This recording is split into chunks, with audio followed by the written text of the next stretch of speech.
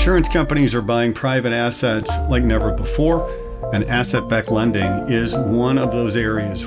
We're joined today by Connell Haston, partner and head of the insurance services platform at Victory Park Capital.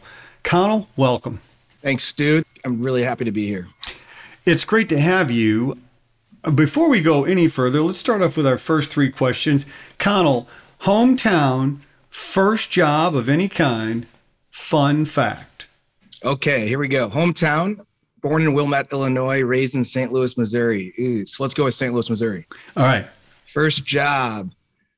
In my first summer of high school, I worked on the assembly line at a St. Louis-based manufacturing company that basically made specialized tubes for chemical companies.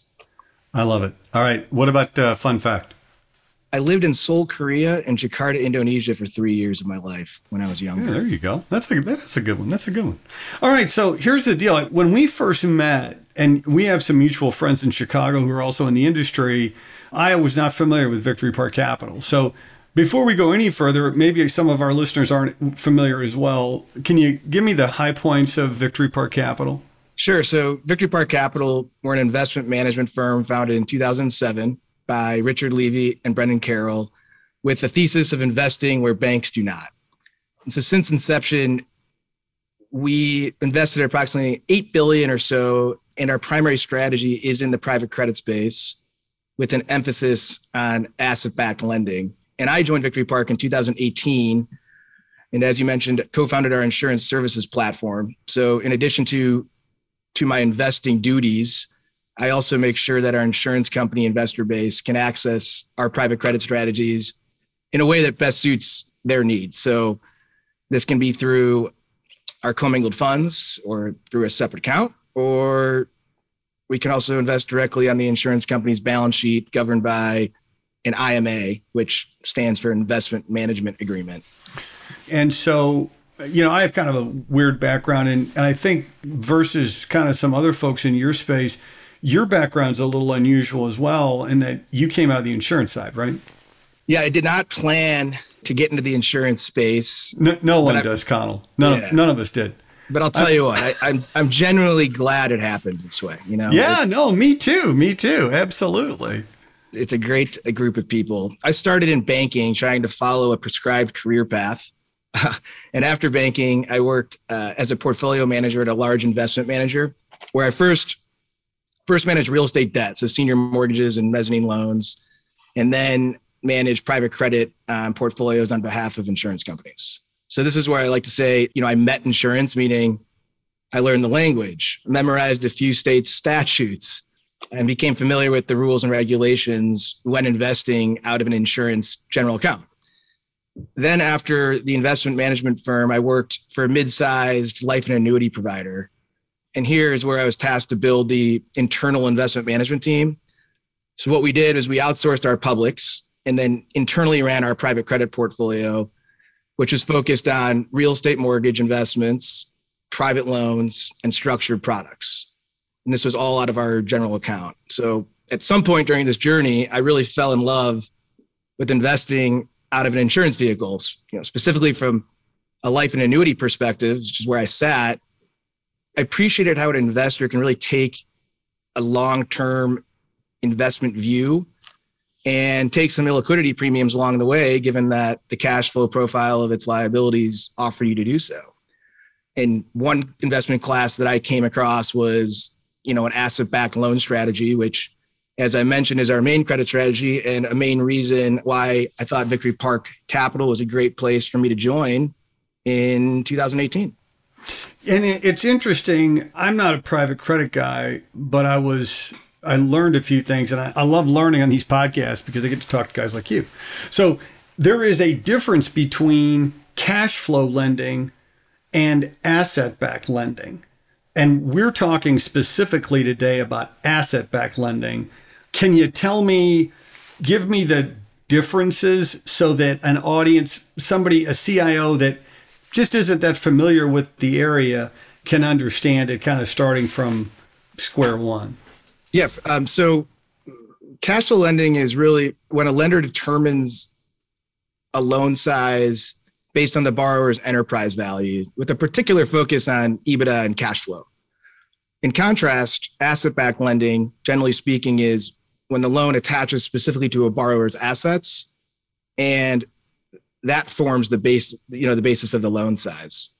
And if you look at the ABL market kind of holistically, how we look at it is you can lend to traditional assets like accounts receivable and inventory, which is primarily done by banks. And you can lend to non-traditional assets where we play, and most banks do not. And examples of collateral in the non-traditional space can include hard assets like real estate, or soft assets like consumer loans, small business loans, or any really verifiable or contractual stream of cash flow. In the direct cash flow world, it kind of, you have broadly syndicated loans, which they call BSL loans, and that's mainly where banks play. You have middle market loans and lower middle market loans, and that's mostly where non-banks play. So it follows the same themes. Asset-backed lending follows the same themes as cash flow lending, but it's just a different structure. Okay, that helps. So can you walk me through what a typical Victory Park Capital asset-backed loan looks like? Yeah, so the general characteristics that our loans have is it's senior secured, delayed draw term loan. And when I say delayed draw term loan, that just means we don't fund the entire commitment on day one. It funds over time. All of our loans have floating rate coupons, and all of our loans have a full suite of covenants. And we directly originate all our loans, and therefore we're generally the sole lender and always the agent, because we like to control, everything we can. And often our borrower is a bankruptcy remote SPV, which stands for special purpose vehicle, which is basically a wholly owned subsidiary of the corporate entity versus lending to the corporate entity itself. And SPV, right? So SPV and covenants, if I understand this right, and believe me when I tell you, practicing law without a license, here we go. An SPV is what's known as bankruptcy remote, right? So if the entity that issues the thing somehow fails, the SPV entity survives. It is not going to be attached to the issuer's failure. Is that why it's done that way? Yes, it's exact. I mean, practicing without a license, Stu, I don't think so. You're a pro. Okay. I think the reason for it is just to get access to our collateral quickly in the event we need to. And so you're exactly right. Structuring it in that way allows you to do so. With regard to covenants, I think in private assets, that's a really important consideration because there's a liquidity premium that you mentioned. Can you talk about the typical structure of a loan like this? Yeah, I'll talk about kind of our structure and then the covenants that go with that and some other operational controls that we have. So we lend at a max advance rate against the eligible collateral, which defines our borrowing base. And we set what's eligible and what's not at loan origination. And keep in mind that our borrowing base moves. So meaning it's dynamic pool of collateral versus a static pool of collateral. So that's a really interesting point, right? I mean, that's a very important point that it's not a static pool.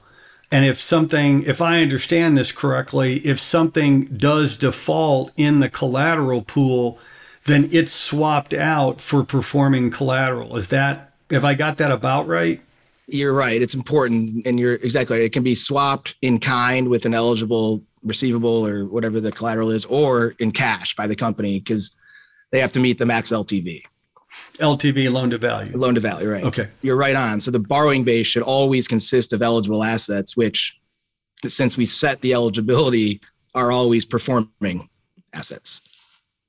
And then, as the borrowing base grows, that's why it's a delayed draw term loan. So does our loan. So that's the general structure. And as far as covenants, and covenants are very important to us. And we set covenants at the borrower level, which is the asset level. And those are a little bit different than what's eligible and what's not. These are portfolio concentration limits. And there's a whole suite of asset level covenants you can have depending on what the collateral is.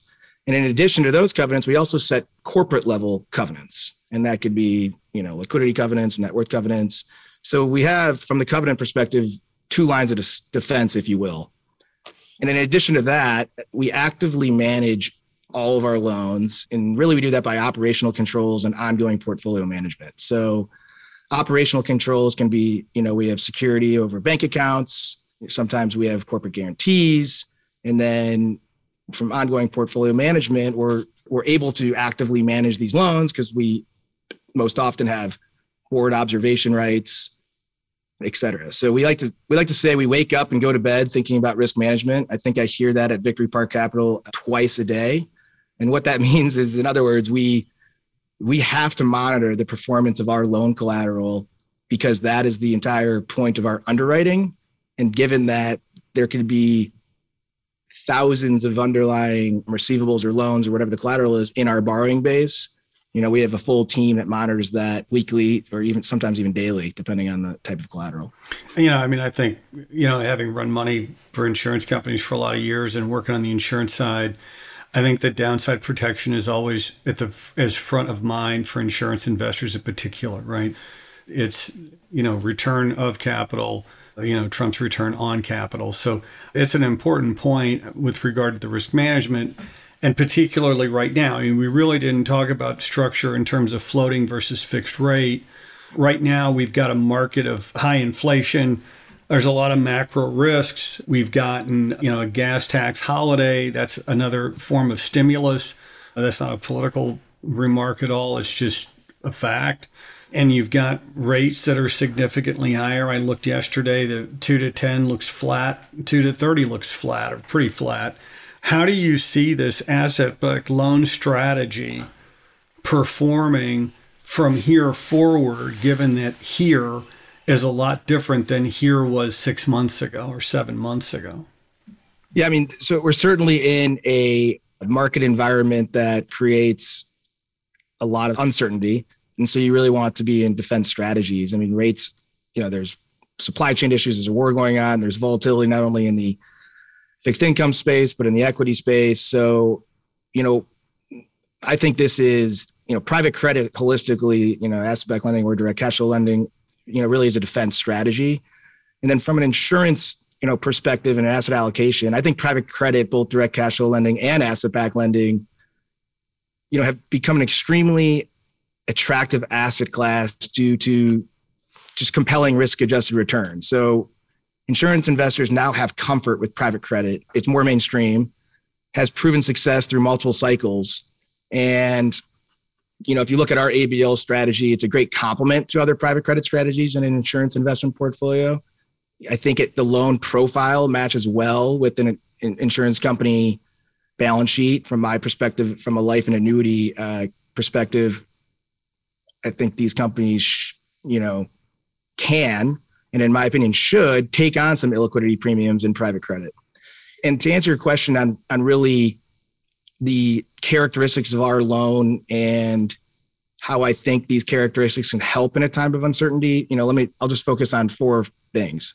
We're floating rate, so that helps with interest rate volatility. 2, we're senior secured in the capital stack, so that helps with equity valuation volatility. So we're kind of insulated in the capital stack. 3, we're asset backed, which helps with recovery rates in a higher default environment, which looks like a lot of people think we're heading towards. And 4, our loans do pay monthly interest. So from an insurance perspective, it's helpful for any J-curve risk and a really good match for, a life insurance company's cash flow characteristics of their liabilities.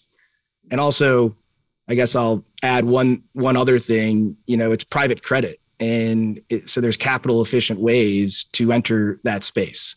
And, outside of other things we do like structured products and mortgages, there are ways to access this space, both direct cash flow lending and asset-backed lending, where it's not so capital intensive, So I think it's a really good space to allocate some of your portfolio in especially in today's market. But, insurance, it's a small margin business. So, as crediting rates rise, you still need to make that spread on the investment side.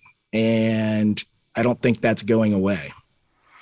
Yeah, I saw a slide from St. John's University yesterday that showed over the last 15 or 20 years, the investment portfolio of these insurance companies drive results, right? Buffett proved that years ago. It's interesting. I guess just to kind of, a little bit off topic, but do you see the flow of funds to private assets continuing at the current pace as rates increase, nominal rates increase. Have you experienced any changes in the flow of funds there? Yeah, I mean, I think it's pretty attractive. I mean, the floating rate aspect of this helps with raising interest rate environment. But even, I mean, again, the insurance companies' crediting rates, let's talk about an annuity company, for an example, like 7-year MYGAs are at 4.5% last time I checked, which was yesterday. Add some SG&A in that, you're at, call it 5-ish, and the investment grade corporate single A index is at 4.8% today. So that don't work. That does not work. And and that's why insurance companies started getting into private credit. Now they have comfort with it because they've seen the realized performance. It's a part of a lot of insurance companies' asset allocation. And I think that continues to stay because, it's a spread business. And if you put everything into single A to triple A, very liquid securities, it's really hard to make money. So. Right. I mean, and you mentioned, liquidity. I do think the regulator, by all indications, the most recent regulatory changes that seem to make it easier for insurance companies to hold private credit, hopefully get some relief for, CIOs have a very tough job these days. 7 months ago, all anybody was talking about was finding yield. And today, as you concluded this podcast with our more focused remarks, everybody's talking about risk management. The landscape's changing, and it's an interesting asset class and one that I wasn't familiar with. And I really appreciate you coming on and giving us a walkthrough. I certainly came out knowing a lot more, and I hope our listeners did too. Thanks, Stu. It's great. Everything you do in the insurance space is very interesting. I'm an avid follower of your other podcasts. So that admission right there, Connell, will crush your social life. You may have just had some invitations canceled just on that comment alone. That's okay. I appreciate your kind words. I really do. And it's great to meet you. We've got mutual friends here in Chicago, and we're very happy to have you on the platform, and, I appreciate everything very much. You've come a long way from that manufacturing assembly line in St. Louis to here as a partner of Victory Park Capital, and congratulations on your success and success of the firm. Oh, you too, Stu. We want to hear your ideas for future podcasts. Please email me at podcast@insuranceaum.com. I'm Stuart Foley, and this is the InsuranceAUM.com podcast.